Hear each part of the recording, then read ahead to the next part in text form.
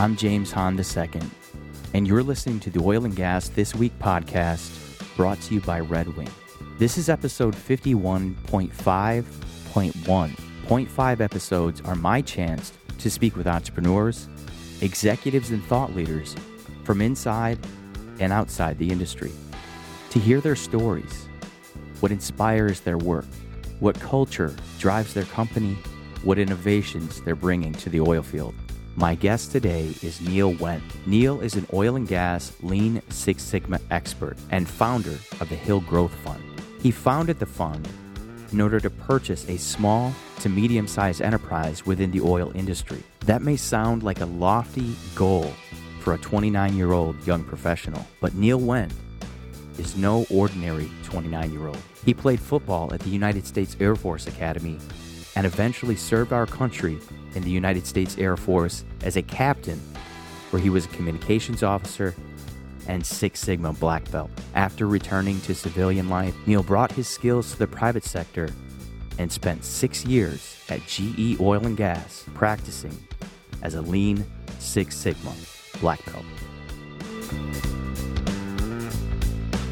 Neil Wendt, welcome to Oil and Gas This Week. Do I get a t-shirt like 0.5 crew or 0.5 club, something like that? Yeah. We should create some 0.5 swag for our 0.5 guests. I want some swag here. Now, does this disqualify me from the baggage runoff? No, you're not an employee of Tribe Rocket, nor Modal Point, nor Red Wing. So you're saying there's a chance. There is a chance.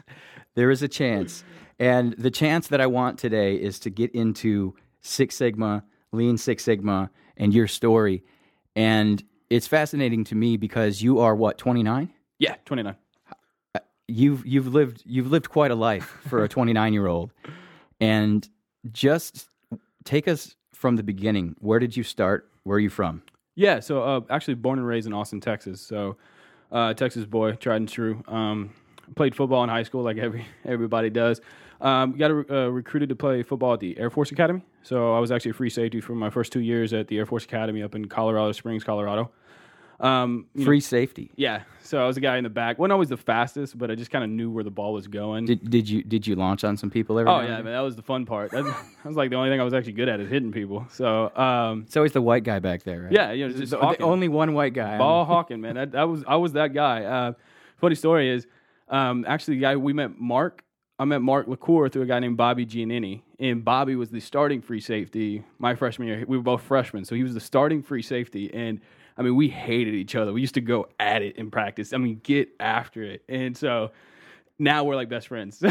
So we actually, he was a ROTC instructor down at the University of Texas in Austin and really close family friend. My whole family loves him. And so Bobby actually introduced Mark and I together. And you said ROTC. What is that? ROTC, so Reserve Officer Training Corps. So if you ever been to, they have JR ROTC, so Junior ROTC, which is in high school, and then Reserve Officer Training Corps is another path besides the Air Force Academy, or any academy really, of which you can be an officer. So if you've ever been on a university campus and seen, these guys marching in uniforms, 99% of the time they're actually ROTC members, so Reserve Officer Training Corps. Those are the guys that were trying to recruit me? Yeah.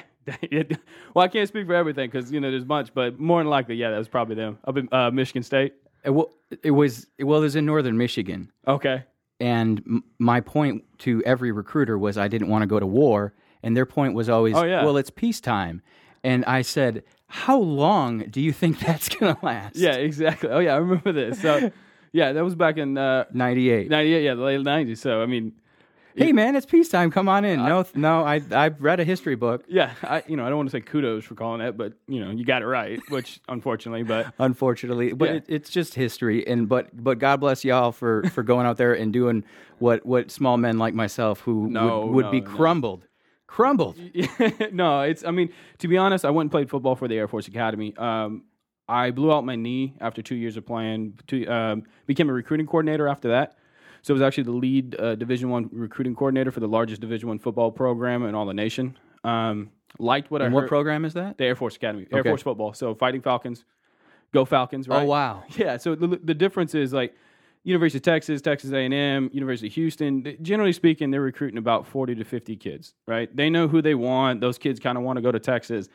Air Force Academy is a little different, right? It's a national school, but we also have that military commitment, the 5-year military commitment afterwards. So you know how hard it is to talk to a 17-year-old kid about playing college football, then serving 5 years in the military. So because of that, you know, we have to have the largest recruiting program. So we actually actively recruited up to 650 high school students, high school football players every year. So it was, it was a pretty big operation. How do you even scout 650 people? That's if you're 365 days a year. Oh man, it's intense. And I tell you what, it's a lot of film. I mean, I roar out some rewind buttons, but it's a lot of film. It's a lot of, we get a lot of help from the community too. So it's necessarily, like we're this unnamed, unheard of school. So there's a lot of principals who want to see their students go there. There's a lot of communities that want to see their kids go there. So we get that kind of help, but it's football camps and it's just, it's a numbers game, just like anything else, it's a numbers game. So I really, that's where I really started to take off and understand that, I could actually speak in front of people and efficiencies because it was such a big thing. You had to really focus in on your time, but I absolutely loved doing it during the football games and, speaking to the parents and talking to them about the future. And the phrase I used to always love is, I'm going through 4 years of hell for 40 years of freedom. When I get out of here, the world's my oyster kind of thing. And who's going to stop me? Just kind of the motivation and that when you go through that stuff, man, it's really what you want to commit towards and move towards long term. So I obviously they teach you a lot of discipline in the military, and the Lean Six Sigma is a very disciplined approach to business. Yeah. Where did that come into play? Yeah, so after I graduated in May 2008, I was actually stationed, my first duty station was at RAF Croughton in the United Kingdom, so I actually lived in Oxford, England. 3 years, it was amazing. You lived in Oxford, England for 3 years? Yeah, I lived in the city center. That's my town. I absolutely love it. The Turf Tavern, Oh, the pubs out there. Oh, man, I got them all down. I had it down when people come and visit, the Eagle and Child out there. And then a lot of my friends actually were Academy, so West Point Naval Academy, Air Force Academy, who'd receive Rhodes scholarships or holiday scholarships. So, yeah, it was a lot of fun. It actually, real formidable years of developing who you were, and it changed a lot. Actually, it's, I still notice some of my habits I have because I lived right in the middle of downtown, which I do now in Houston, but sort of a different downtown. A little bit, just a little bit. Kind of different accent. Yeah, just a little bit. Much better food. Yeah, I will tell you, yeah. It was great. So I used to always have friends who come visit me. They're like, "You don't like the food?" I'm like, "No." They're like, "Oh, I loved it." I was like, "You were here for a week and a half. Like, I've been here for 2.5 years. Like, you get tired of fish and chips after a while." Yeah, fish and chips and pie. And Oh yeah, no, yeah, but a good kidney pie or a good pasty. It's blood sausage. Yeah, I mean, to be fair, like the good stuff is actually pretty good. So. On the flip side, where you get tired of eating it day after day, I can't eat it over here because I've actually had the really good fish and chips, the mushy peas. So it's just weird where you're like, I hated the food. No, but I know that feeling because I'm from Detroit, Michigan. The largest Arab population in the world outside of the Middle East lives in Dearborn, which is a suburb of Detroit. And that's why I love Houston so much, because it's the first place outside of Southeast Michigan that I've found decent shawarma. That's you bring up a good point. Is when I talk to people about Houston and they go, "What do you think of Houston?" I'm like, "I love it, man. Yeah, it gets humid, but the food here is unlike anything else." And people always assume it's like barbecue or Mexican. I mean, you name every type of culture in the world is here. Cuisine you want, and we're gonna find good food. So, well, let's get back on track. So, and we digress. Let's get back on track though, because so you're in Oxford, and at what point? And what was it? Was it a class? They said, "Hey, go and do this thing." How did you get involved? Yeah, it's actually pretty funny. So within the first 4 or 5 months of being stationed out there, I got voluntold, and that's fairly common trait in the military. Hey, go do this, and they said, "Hey, go do this AFSO 21 Greenbelt course." It's been a week out there, and it's the Greenbelt equivalent for the Air Force. So the Lean Six Sigma program in the Air Force is called AFSO 21, Air Force Smart Operations for the 21st Century. And they said, go do this class. So I went over there for a week, sweet week TDY, a temporary duty, and it just clicked.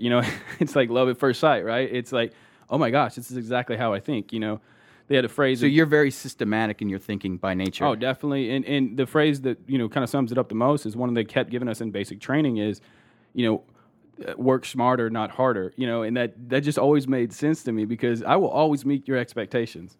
Because once I meet them, I'm going to go do something else. If you don't like it, raise your expectations. I'm going to meet those and then go do something else. So, it just kind of clicked. And I said, all right, well, this is what I like to do. So I just really didn't take no for an answer for after that. So I went back and said, okay, I've had my Greenbelt certification. So I want to get. But let me stop you there, though, because you're living in Oxford. You get your Greenbelt certification. Is that right? Yep. And at that point, what does that mean? Yeah, exactly. So what's behind the curtain on that? So, went to class, and then you have to run projects. So, Greenbelt, and I'll say this again and again and again, and I say this when I teach these courses to, in companies and then at universities, is there's a lot of things out there where the certification really does matter.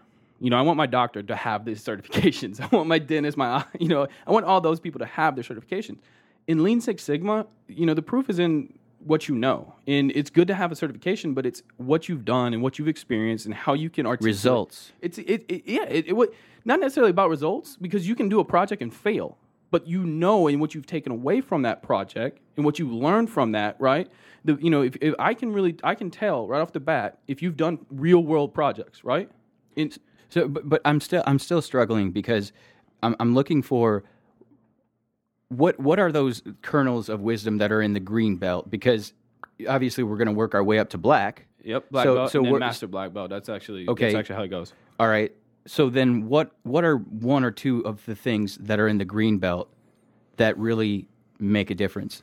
Yeah, it's honestly an introduction into a way of thinking, and it's forcing you to go through some of those projects, understand what is the problem. Defining the problem is the key. Can you give us an example of a project? Yeah, so great question. Right off the top of my head is we don't have a truck to take these to get coated at the coating place.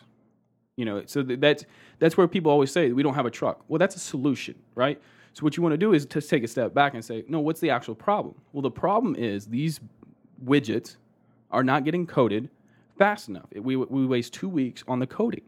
So the key thing is you take a step back. Are you saying coating like paint? Coating paint, or I'm just trying to. I'm hearing the word code, and no, we're over here hacking. No, like paint or protective coating, something like that. So if it's really teaching you to get in the habit of taking that step back and defining the problem and not putting solutions actually into your problem. I mean, the Greenbelt projects actually run the gamut. It really is. It's not just necessarily manufacturing, and it's not just necessarily making something. It could be you writing everything. Like something that simple could be a Greenbelt project where you get to look at templates or standard of works and understanding where the wastes are coming in. Everybody, Lean Six Sigma, Lean actually got it from Toyota, and Six Sigma is actually from Motorola, and then GE actually made Lean Six Sigma, the staple that it is. And so these are all manufacturing-based environments. But Lean and Lean Six Sigma, especially as a whole, isn't just manufacturing. You can do it in so many different aspects. You can do. There's a course in the University of Tennessee, and I know some of my training got it, but business process re-engineering, where it's just looking at administrative process, and it's anything that you have a problem. So what you want to look at is where do you waste time? Like where do you repeat yourself? Where do you do the same thing over and over again, right? So where do you need a standard of work or a template, right? Or checklist, a book, I have a list of books I'd recommend, but Checklist Manifesto, I absolutely love that book. Let's definitely keep that in mind, and we'll put all of the links in the show notes to the books you recommend. Definitely. That would be awesome. Yeah, but I'm going to jump in here though, because you kept going, so I assume you excelled. So what was the first project that the first problem you identified in the Air Force where you said, hey, here's a problem, I'm going to go and solve it? Man, we're going to go way back. So I didn't say I don't remember. The Air Force does an 8-step problem-solving method. It's, again, just like the DMAIC or define, measure, analyze, improve, and control. It's very, very similar. It's just these 2 steps go here, these 2 steps go here. But honestly, a lot of my projects were focused on quality of life aspects. So, I had some of my airmen stay until 6, 7 p.m. when they're supposed to hit, and they're not hitting PT at any time during the week. So we're like, okay, PT, physical training. Yep. Right. So, the mission of the Air Force is not to make money, right? It's to put bombs on bad guys. That's what we do in the Air Force. So you really focus a lot on quality of life aspects and how do we get this job, how do we get the mission done in the amount of time we need, and then you can still go hit PT, because physical fitness, fit to fight, that's actually part of the job requirement, which, I absolutely love. but mission comes first, right? People come first, but mission, you've got to get the mission done. So a lot of stuff we did was, why is this job taking us to 6 p.m.? Why is this job taking us to 9 p.m.? Why are we, working our people 12 hours a day, every day? And, and a couple of them were 24-hour shops and stuff. But why can we not do what our mission is? And that's fit to fight and get the mission done. So we really focused on where are we putting in defects? Where are we recreating the wheel? Where are we, there's a simple one that I'll never forget. It was actually one of the first ones that actually, that light bulb came on in my head is, there's these contract agreements. We were in a foreign nation, so we had to get contract approval with the UK government, and we had to work on that. And these contracts were taking 24 months, and they're supposed to be slotted for 6 months, right? And this is a Word document where 10 different units have to get involved and sign off on stuff and stuff like that.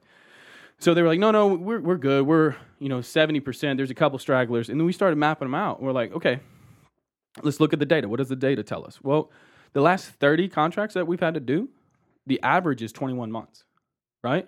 The longest one was 36 months or something insane. And it was supposed to take 6? 6. It was all parties agreed on 6, and to be honest, it wasn't even that complicated. So it was. And you identified where the broken links in the chain were. Exactly. So the first thing is, what is a defect, right? Defining what that defect is, and this was obvious. We're like, okay, well, what was the defect in that case? Well, no, the defect was it's supposed to take 6 months, and it was taking averaging 21. Okay. So we're not hitting the 6 months. That's the problem. That's the problem. Right. So then you look and say, okay, what are some contributors to the problem? So, it would go, you'd be on email. And I love email. It's a great tool. People can rely on it a little bit too much, right? So I send you this email. I wait a week. You had a question. You send it back. Guess what happens when we do this interaction? I've got other things I'm thinking about, right? This is not the most important thing to do. How many people sit in front of their email and they're ready to just fire off a response immediately? It just doesn't happen. There's other priorities, and life just gets in the way.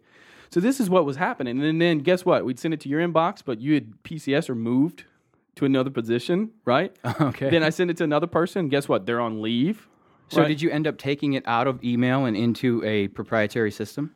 No, actually, this is the greatest thing is everybody, when you look at automating stuff, everybody thinks there's this fancy, $50,000, $100,000 solution. Sometimes it really is simple. They keep it simple, stupid, or what is it, Occam's razor, the simplest solution is always the best, right? So literally what we did was we got all parties involved. First of all, it was enlightening to say all parties involved, okay, this is our average. No, that's not right. Okay, where did we mess up? Look at all these, this is the start date. We all agreed upon it. This is a completion date. Here's the data. Yeah, exactly. Tell me what's wrong. Okay, fine. Okay, I'm not trying to point fingers. This is where we're at. This is our problem. We have to get under 6 months. How do we do it?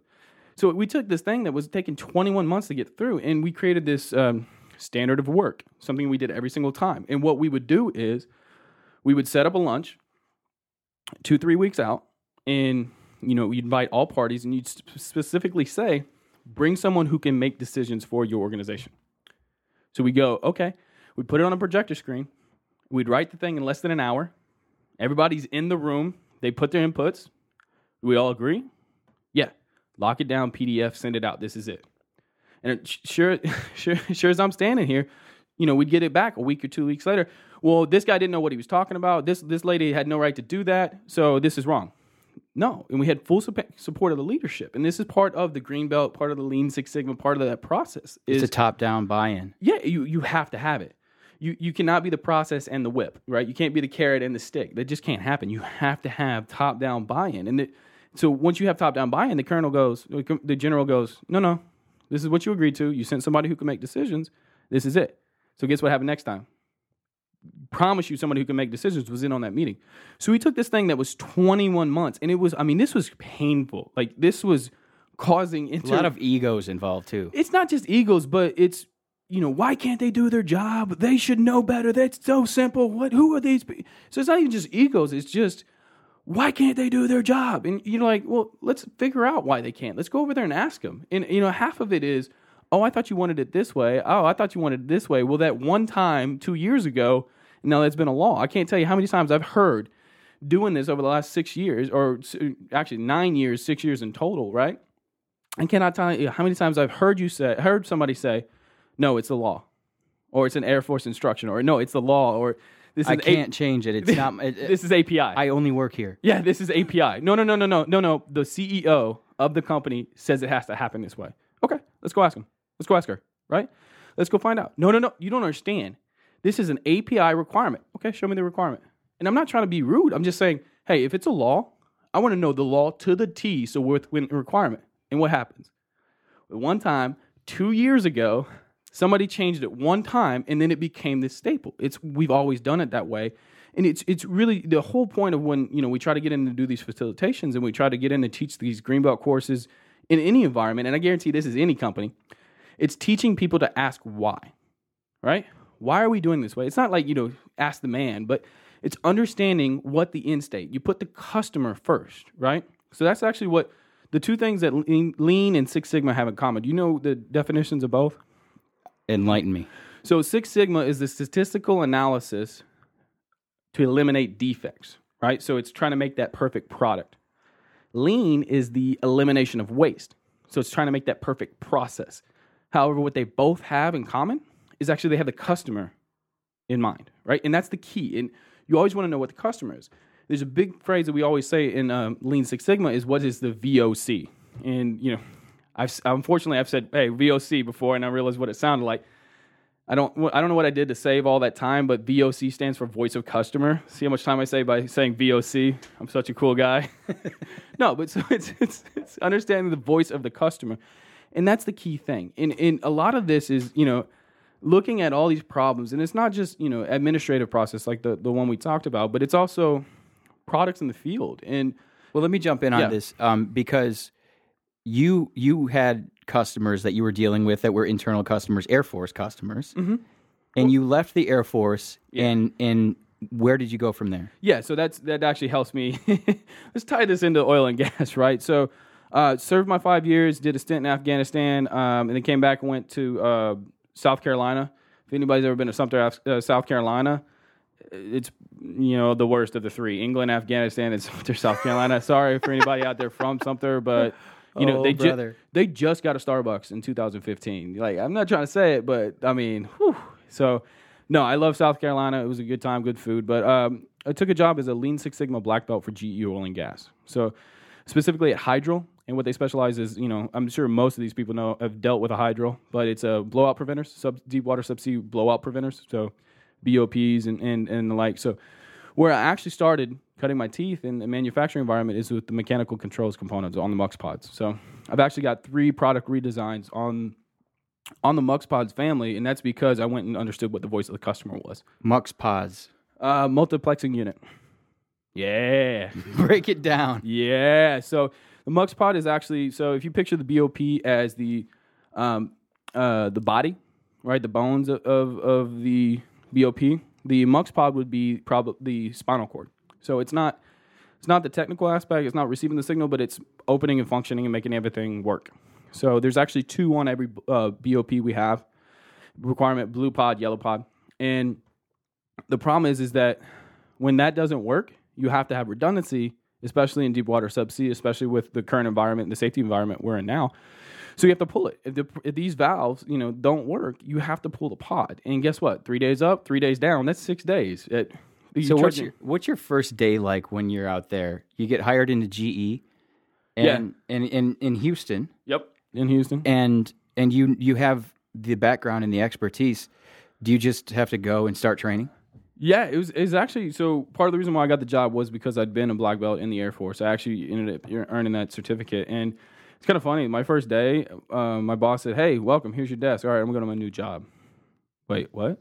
So he actually got a new job. So, it's one of the good things is I knew the lingo. So that Lean Six Sigma stuff, I kind of understood it. Just had to translate from 8-step problem-solving method to DMAIC. But the key is understanding the process, understanding the product, understanding what we make. And so the first 6 months was like, hey, what's that?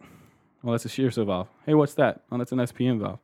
Hey, what's that? Well, that's also an SPM valve. Well, what's the difference? So, so it's really just going out there to the point of use. They call it a Gemba walk.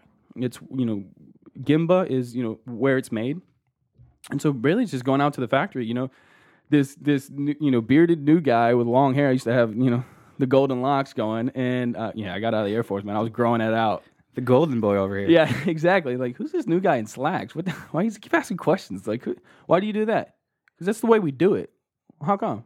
Because it's a law. I don't get out of here. So it's, it's really just going out there. And, one of the things we also, preach in these classes is you cannot solve a problem unless you see the problem. Like, you can't be behind your desk, and you can't be, you've got to get out there. You've got to know. This is part of the reason why the certificates, yeah, they're good to have. But if I know for a fact you haven't ever been on the floor, doing a measurement system analysis, so it's MSA. So part of the thing what we preach is if you haven't gone out on the shop floor, right, if you don't know the guy who's putting it together, that he's got 20 years of experience, and you go, yeah, you just go out there and tell him to fix it. Well, if you've never been out there and know how hard that actually is to get out there and talk to a guy who's been doing this for 20 years and you're some punk kid who just got out of the Air Force and in slacks, if you don't know how hard that is, you're never going to get the problem solved, right? So you have to do that gimbal walk. You have to go to the place and see what the problem actually is, because there's so many assumptions. We were doing a thing called a Shingi event, which is like a souped-up, lean Six Sigma event where it's a week and we dedicate time and energy to solving problems, right? And it's the whole plants get involved, right? I mean, it's huge. It's actually pretty impressive, but no one did any work ahead of time to record times. So we were trying to fix an annular, which is the big annular, and it's, closes in on a pipe and stuff like that. So we were doing, how do we improve that time? Because we're averaging 250 days or something like that, and we need to get it down. Or we were averaging more than that, and we needed to get down to 120 or something. Some big numbers, get it down to a smaller number. Sorry, I don't remember the specifics, but we go, okay, well, how long does this take? Well, nobody had timed it, right? We hadn't filmed it. We hadn't solved it with real numbers, right? You need that real data. So we try to overcome this. And I will never forget this. And I love saying this when I teach, but we got our two main guys down there. And these guys have been doing this for 30 years. I mean, they've been in this industry for 30 years, and they know the products forwards and backwards. And so, hey, how long does it take to prep the annular? About 2 hours. All right, well, how long does it take to install the O-rings? About 2 hours. All right, well, how long does it take to paint? About 2 hours. Now, how long does it take to pre-paint? About 2 hours. You're like, all right, well, I'm going to go out on a limb and see. I think putting the lid on, that takes about 2 hours, right?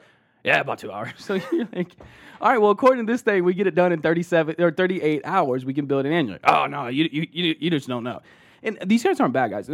Please don't assume that I'm making fun of these. I love these guys. These are my guys. But it's the same thing from my perspective on the marketing side of things within this industry, because marketing, sales, all of these things have rapidly changed in the last decade with social media and digital marketing and everything like that. And there's even young guys in this industry who still fully believe that they need to be out there pressing the flesh, and I don't need to be doing XYZ to attract customers to myself, because that's just not how it's done.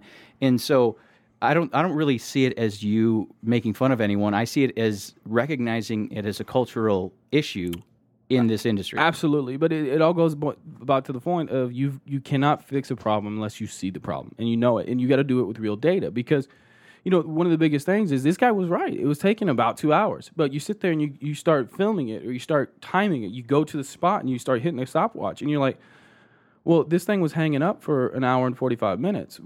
What was going on? Like, why wasn't this lifted? And the actual action of installing an O-ring took 3.5 minutes. Where were we at for that hour and 45? Oh, well, they were testing. I don't understand how them testing affects us installing the O-ring. Oh, well, they were using the only crane we have in the place to lift it, to test it. Well, they have a test bed. Yeah, but they like to see underneath it to see if it's leaking. Okay, so you're telling me the only crane that we have to lift this annular is being tied up in testing because we don't prefer to use the test bed. So it's really like you start going upstream and you start asking why. You start doing the 5 whys. Why? You sound like a little kid. Why? But when you start seeing that, you're like, oh, so that's the problem, right? So you start going, oh, okay, well, let's improve our test bed. So you go, wait, how's improving our test bed or fixing the access to the test bed speed up the rest of our process? But you'll never see stuff like that if you're not out on the shop floor, if you're not doing this stuff and asking the guys who make this stuff. I have to ask you, though, do people run when they see you coming on the shop floor? I definitely I get some comments, and it's kind of funny, and I really did tap into my military background and my military history and learn how to get these guys motivated, because Yeah, I'm not a nice guy because I'm going to annoy the heck out of some of these guys because I'm going to go, why do you do that? Why are we doing that? What about this? What about this? Well, let's do the standard. Why don't you do the same thing every And single at the time, you're 25. No, at this time, yeah. So I started You're like 25, 26, 20, and they're going. yeah. So I was They're like, "Hey, buddy, I'm 55." yeah. You know? So at the time I just turned 27, I think. Yeah. So I was just at 27, and so no 20. Anyway, I was not old. They're like, "Yeah, this is cute and all, but why don't you go ahead and go back to your cubicle there, Johnny?" Yeah, and a lot of these guys are like, "No, I'll just wait them out," and that's where I'm stubborn, and you know what? Let's do the same thing every single time, and. I love those guys to death because some of the biggest proponents when you first get out there, and some of the guys give you the hardest time are going, this is never going to work. You don't know what you're doing. You don't know what you're talking about. I've been in this for 30 years.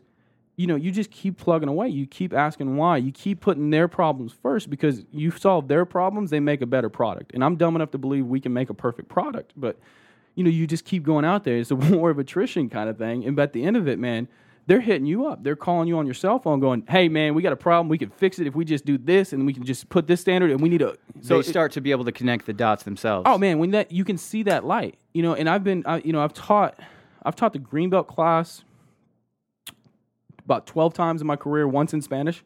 Yo puedo hablar español. That was the first time, I think you said. Yeah. So, yeah. That was, out of the gate. Yeah, right. So there... scheduling aspect happened, and, one of our senior executives came down and goes... to my boss, hey, who speaks Spanish? Well, Neil speaks Spanish. And he's like, wait, you speak Spanish? Yeah. You want to go teach a Greenbelt class down in Veracruz, Mexico? Yeah. He goes, all right, cool, go. And I was like, he left. I looked at my boss and go, what in the hell just happened? So, luckily, I'd had some training. I knew this stuff already, and I had a month and a half to prepare. So it actually worked out really great, and that plant down there was a lot of fun. A lot of ingenuity down there, but I've taught this class so many times, and I can see, I'm snapping to the, right? I can see that moment where that light bulb just clicks in some of these guys. And these are guys who've been out there, and they're the biggest naysayers. And you're like, look, this is common sense. Let me get out in front of you. Understand, if you do the same thing every single time, you get the same results. And that's really what you want to do, because all we want to do is make a perfect product, right? We want to eliminate defects, we want to eliminate waste, and we want to make a perfect product for the customer.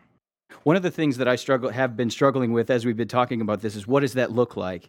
And it looks like you bothering the hell out of a bunch of people, but then they're like you said, their light bulb going off. All of a sudden, they're realizing this is a real pain in my ass that I've been dealing with. And for Les Brown, if you ever heard of Les Brown, he's a legendary speaker, and he tells this story about this dog who sat on a nail, and he just sat there and he would moan throughout the day. And it was this old guy on the porch, and it was his dog, and someone came up and said, well, why is that dog moaning? He's sitting on a nail. Why doesn't he just move? I just got used to it. Yeah. and it's kind of like maybe these guys, they just kind of got used to the problems and not even seeing that they actually are fighting an uphill battle. Yeah, no, and you're exactly right. I love that story, and I'm actually going to probably take that story and use that. I'll credit you and Les Brown. It's all credit to Les Brown. Yeah, so I'll give you the shout-outs and credit where it's due, but it's exactly right. And, you just get used to something, and you do it that way, and that's why the most important principle when I taught the class, and when I teach the class, is I want to get ingrained, learn to ask why. If you get nothing else from this class, nothing else from this podcast, is look at your job. Again, where do you waste time? Where do you repeat yourself? Where do you need a standard of work? Where do errors come in, right? And you learn to ask why. Why are we doing it this way, right? Because, if you look at the principles of lean, and I got to admit that I'm actually more stronger suited in lean. It's just how it shook out. I can teach Six Sigma, and I do Six Sigma fine, but I actually like lean a lot better. So what are the principles of lean? Yeah, so the first principle, and these are, they build upon, not just pillars, but they build, steps on this one. But the first one is you've got to define value in the eyes of your customer. So what does that exactly mean? What is the customer? Such a sort of vague phraseology. Right, so it's, academia, but it's define value in the eyes of the customer. So it's not what the customer is asking for. It's not what the customer wants. It's solving your customer's problems. That's what it is, right? Sometimes in industries, customers actually know what their problems are. Typically in the oil and gas industry, it's a little bit... but that's why you got to get collaborative, right? You got to understand what are the pain of the customer and then solve it. Because guess what? They're going to keep coming back. So once we define the value in terms of I'm just okay. So I'm thinking off the top of my head. So I'm thinking, all right, we manufacture drill bits. Well, I actually got a great story for this, and this is why, I don't know if this was true, but this is what I heard in my. Let's run with it though. Yeah, but I've taught this, and I always lead it in with that exact phrase. I don't know if this is true, but it's a great story to serve a point, right? So this was actually done. The lean revolution was actually done for Starbucks in the mid '90s, and they've got all their executives and the powers that be in the classrooms, and they're doing this. They're putting stickers on the wall. They got the white butcher paper going, and they needed to produce more faster. So the roasting amount of time for a coffee bean was 3 hours, right? That's a long time. So they were like, time is money, time is money, time is money. So let's microwave the coffee bean. It gets it down to 30 minutes, right? Let's do that. So they were going to mess with what the value. Why do people go to Starbucks? Because they like to spend $5 on a coffee? No, because it's the same every single time. The Starbucks here in Houston tastes the same as the Starbucks in Sri Lanka, the Starbucks in Dallas, Starbucks in Chicago. It always tastes the same. So is that the value then? That's the value in the customer's eyes. That's exactly right. So they were going to start messing with what the customer actually valued in the interest of time, right? So that's why you have to define value in the customer's eyes, because then you got to identify value stream. That's the second principle, right? So they were saying, okay, well, this 3 hour roasting, that's our value stream. Untouchable. Until the entire time from pick to sip is 3 hours, we've got a lot of other stuff to work on, right? Because they started going, oh, wait, from the time I pick the bean in a fair trade country, for the time our customer sips, it takes 30 days. So am I really going to mess with what our customers actually value in order to try to save 2.5 hours when I can look in the whole entire chain and try to save 29 days and 21 hours, right? That's why you've got to establish smooth, continuous flow, because if there's any stops in that, that's exactly like, what we talked about earlier where, hey, these widgets are not getting coded. Well, it stops it, right? There's not a fluidity of motion, right? So you want to have a smooth process, because with smooth processes, there's no start and stops. It's not chaotic. It's fluid. And everybody's just a little bit just like you were talking about the guys on the shop floor saying, well, there's the crane and this and that. That's exactly right. Well, then you start going, well, we have to use this crane. Okay, well, let's start staging this. Let's start having smooth process so there's no waiting, right? One of the things I hate the most is waiting, because it's just a waste. We could be doing something else, right? So that's why you want that. As they used to say in the kitchens, if you got time to lean, you got time to clean. Yeah, exactly. Something like that. So it's staggering. It's looking at, it's actually called staggering. Is if you have a bottleneck or a theory of constraints, and I'm dropping some grade A knowledge on you right now. So theory of constraints, we'll get into that later on future podcasts and blogs, but that's deep down it. But when you have that, you want to maximize that so that everything's functioning on a continuous flow, right? So that's two, or we already went that was three. That was so, three. Yeah, and we'll review them. We'll take notes because we're going to review these after class. But I dropped out of college, so no. Okay, so on to four. So four is, it's weird, but you want to pull the product. So instead of making it and pushing it onto your customer, making it and pushing on to the next step in the process, you want to wait for that next step to pull it from you. Now, this is really contrarian, because you're like, no, I got to get my job done. I got to get my job done. And it takes, a little bit of lean is a very dangerous thing, because if you lean out one part of the organization, you're going to fail. You have to have the entire organization leaned out. But when you say, I want to pull the product through, you're not making inventory. What does that mean? So we're a step in the process, and I'm the step above you, right? I'm not making, you need 1 unit at a time. You can only work on one widget at a time, right? So I'm not going to make 10 units and have them staying at your station. That's what we typically do. We're like, I only care about my little section, right? So I only care about my little section, so I'm going to make as much as I can, and you're going to wait. And they're going to be waiting at your session, and you're always going to be going. Well, guess what? That's 10 items we're paying for right now, right? So I'm going to make my item, and I'm going to wait till you pull it from me. And then I'm going to pull another one from the up the supply chain, right? So that's the pull of the product. How do you, if you're a little going, Google this, but there's a lot of stuff. I'm thinking in terms of, because I'm, like I said, from Detroit, so I'm thinking about manufacturing sort of right down the line. Right. And no, this does work in a line. But it's, because, okay, let's do manufacturing, right? Detroit, they make automobiles. Cars, right? So you make 100 cars, and they're all blue, right? Because you're just pushing them out. That's a push system. I come to you, I go, I want a black car. I have a black car. You got 100 blue cars. Oh, that's cool. I want a black car. No. I can sell you a blue car. See how I got 100 of them? Don't care. I want a black one. So I'm going to go down the street, right? So it's the ability to adapt to what the customer wants, right? And that's the key, because you got 100 blue cars. Guess what you're going to do with those 100 blue cars? Well, you're going to sell the 2 that actually to people who want them. And then guess what? Well, it's on the books. I got to sell it at a discount at the end of the year. And the thing I love about this is that it's all data driven. Absolutely. I'm a numbers nerd. Data. What does the data say? What does the data say? Because, data makes decisions, not hunches. And that's where that's one of the cool things I see. That's tweetable right there. Data makes decisions, not hunches, right? That's exactly it. Your hunch can go, hey, my spidey sense is tingling. There's something interesting over here, right? But then you go back it up with data. You could go, something's not right. Let's get to the data. And I would say, as a whole, the oil and gas industry really is starting to realize this.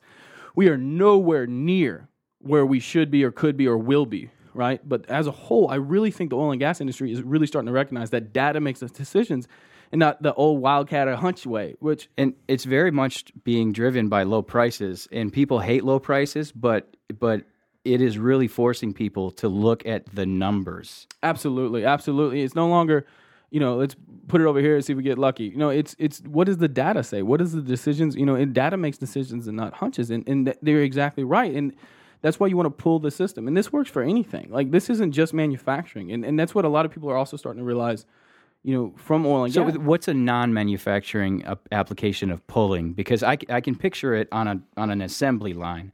But give me an example outside of that, maybe a knowledge work or something like that. Yeah, so, one of the teaching things we do is quotes, request for proposals or request for quotes, right? I don't do RPs. Okay.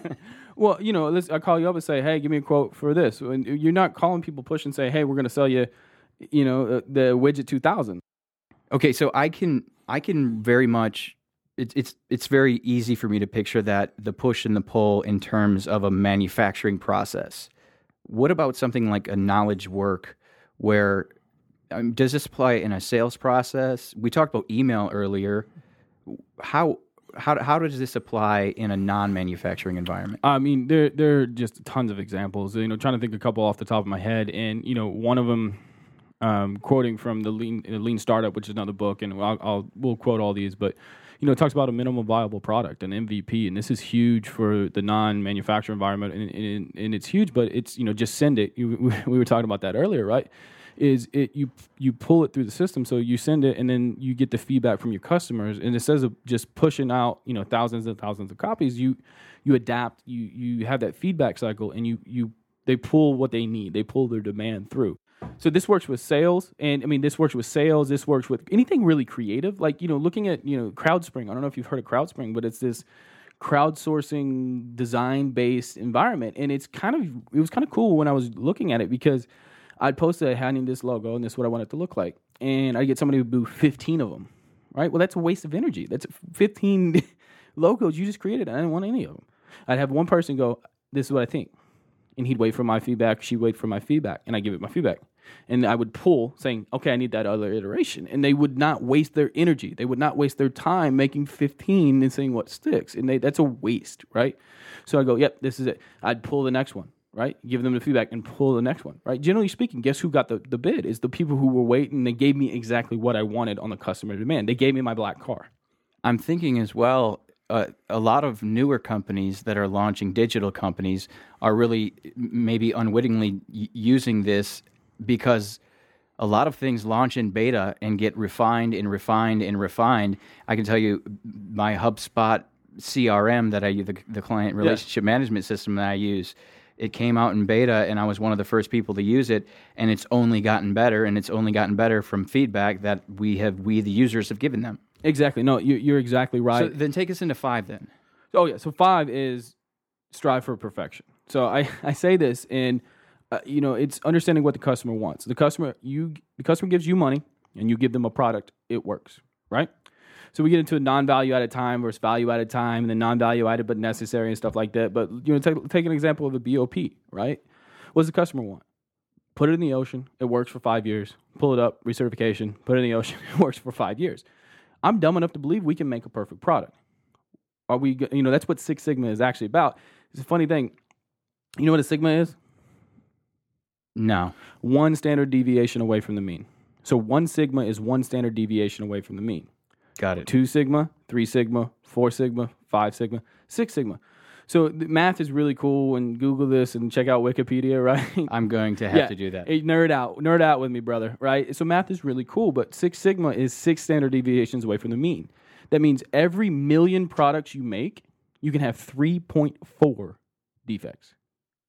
So 3.4 defects per million opportunities, DPMO. DPMO is the number you get thrown out there with Six Sigma. So will we ever get to Six Sigma? Probably not, because economic factors can come into play on BOPs, right? Our money is better suited elsewhere. I had somebody go, yeah, we're never going to get to Six Sigma on welding. It's impossible. First of all, it's not impossible. We can, right? Second of all, it's improbable because business needs are going to dictate elsewhere. But, when you start making the same thing over and over again, that's the point. You have this goal. You strive for perfection. So Six Sigma is 3.4 defects per million opportunities, right? And it becomes a self-fulfilling prophecy. If you don't believe you can do it, it's gonna deviate. It's gonna take away from the quality of your product anyway. If you don't believe that you can make something perfect, you're never gonna get to that peak of that potential. Why are you here? You can't make a perfect product. Why would you not want to make a perfect product for your customer? And guess what happens when we hit Six Sigma? The one day we hit Six Sigma, guess what happens? We're going to 7. And don't catch me on the math on that one, but that's exactly what we're doing. Is we're striving for perfection. That's why it's the top, right? When you look at the principles of lean, striving for perfection is at the top, because that's what everything we do is striving for perfection for our customer. And that's what all these principles build upon. So talk about some of these books that we're going to put in the show notes. Yeah, so a lot of reading. There's a lot of good stuff out there. One of the main principles that pretty much anybody in Lean Six Sigma is going to tell you is The Goal by Eli Goldthrat. Great book. Jump Off a Rope. Read the synopsis if you don't have time. It's actually a pretty thick book, but they get into theory of constraints and bottlenecks. So you can only have, how many bottlenecks you have in your entire process? In my process? Yeah. I know how many. Tell me. 1. Okay. You only have 1. You only have 1 bottleneck. Am I the bottleneck? More than likely. I knew it. You asked the question. I'm not going to lie to you. I mean, come on. But you only have 1 bottleneck. Mark could have told me that. Right? But by definition of the bottleneck, it is the heartbeat of your process, right? It is the slowest point in your process. So you elevate the bottleneck, you keep it constantly fed. Guess what happens? You develop a new bottleneck, right? So there's always only 1 bottleneck, and there's a bunch of different ways on how to do that. But it's also looking at your process. So no matter what you're doing, no matter what you're creating for a customer, be it a code, be it a blog post, be it anything, making a widget, you have a process involved. And at every step in the process, in your entire thing, you only want your bottleneck running at 100% capacity. It's funny that you say that because, I'm seeing this now even in my own business where every time I think I cleared that hurdle, here's the next one, and here's the next one, and here's the next one. Oh, yeah, but that's your bottleneck. Those hurdles are your bottleneck. And you get into, it's another academic exercise, but you understand tact time, and tact time is a whole other thing that's a whole podcast. And but it's, as long as your bottleneck is less than your customer demand, you're going to be okay, right?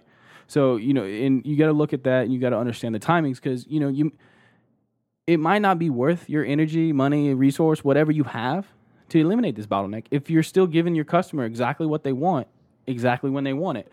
One of the things I really want to point out is if you don't actually do this stuff, it doesn't mean anything. I'm not a very academic type person. I actually got an undergrad degree and a couple follow-ons. But I'm more hands-on, I'm more practical. And the reason why I'm able to say all the stuff that I've been able to say is because I've done it in real world. So that's really what I want to push the most, and that's what I really emphasize the most, is if you don't use this stuff, you lose it, right? And when you do projects in your home, in your community, in your church, at Habitat for Humanity, wherever, look at what a defect is, define what a defect is, identify what's causing those defects, and eliminate it from ever happening. And then the most important part is that control feature, is lock it down so that nobody can ever change it again. Well, as I said, I'm inspired, and I got to imagine that there's more than one person listening that is. If someone wanted to reach out to you and learn more about Lean and Six Sigma, where would you send them? Oh, definitely. So neilwendt.com, actually, www.neilwendt.com. Can you spell that for me? Yeah, NEALWENDT.com. C-O-N. But neilwendt.com really started a blog, picked that up, just kind of start teaching this stuff. I'm available for the training facilitations and stuff like that. But I really am very hopefully they could tell, you guys can tell that I'm actually really passionate about Lean Six Sigma as well as the oil and gas industry. And I think this is something that, especially at $30, like, I was listening to the Halliburton earnings call on Monday morning, and they mentioned process improvement. And, this is the future. Like, this is what we need to do. Not only right now while prices are low, but then once prices go back up, how much better are your profits going to be? Exactly. If you keep the cost still there, and it's all about having the right tool at the right place at the right time and right amount. Right, it's all about that, because looking at it, you're a professional. No matter what you do, you're a professional blogger. You're a professional podcaster. Is that the right? So you're a professional podcaster, and people listening, they're professionals at what they do. If you get paid money for doing a task, you're a professional, right? So there's no reason you can't have the right tool at the right time. I love teaching this. I love being on the shop floor, and I love going out there and challenging them. Well, where'd you get that from? That goal's impossible. We're going to do this in a minute and a half. Well, we do it in 20 minutes now. That's impossible. Where'd you get that from? To be honest, we pulled it out of thin air. But you know what? NASCAR can change a tire in less than 2 seconds. Google it. It's crazy. 2 seconds. 2 seconds. NASCAR can literally change a tire, 4 tires, in less than 2 seconds. Yeah, but they got all these special tools, and they got a wheel that's one nut, and they just zip it on there. Exactly. It's having the right tool. It's making the right tool, making the right process, having the right setup. It's taking time, taking that step back, asking why, understanding why you're doing what you're doing and what the end state needs to be, in making your professional work environment, right? And I don't say like professional, but I mean getting the tools you need to do the job. I mean, that's all it is. Perfect, Neil. Thank you for joining us on the show. NeilWent.com. We'll list everything that we talked about in the show notes. And as I said, I'm gonna hold you hostage now that we're gonna wrap this thing up. Thank you, Neil. Hey, thanks. I really appreciate it. I love the podcast. I love it. Anything I can do to help you guys as well as your listeners. You've heard the passion, but NeilWent.com. I'd love to nerd out and talk and grab coffee and just talk about this and really get up the principles and understand it really is important in oil and gas. Thanks, Neil. Thanks for listening to this 0.5 episode of the Oil and Gas This Week podcast. Join us again next week when we will talk to James Wanjama about how his passion for oil and gas was cultivated growing up in rural Kenya with no running water or electricity until he was a teenager. It was real tough growing up because the place that we moved to, it didn't have any clean water, no electricity. Until then, go find some grease, guys.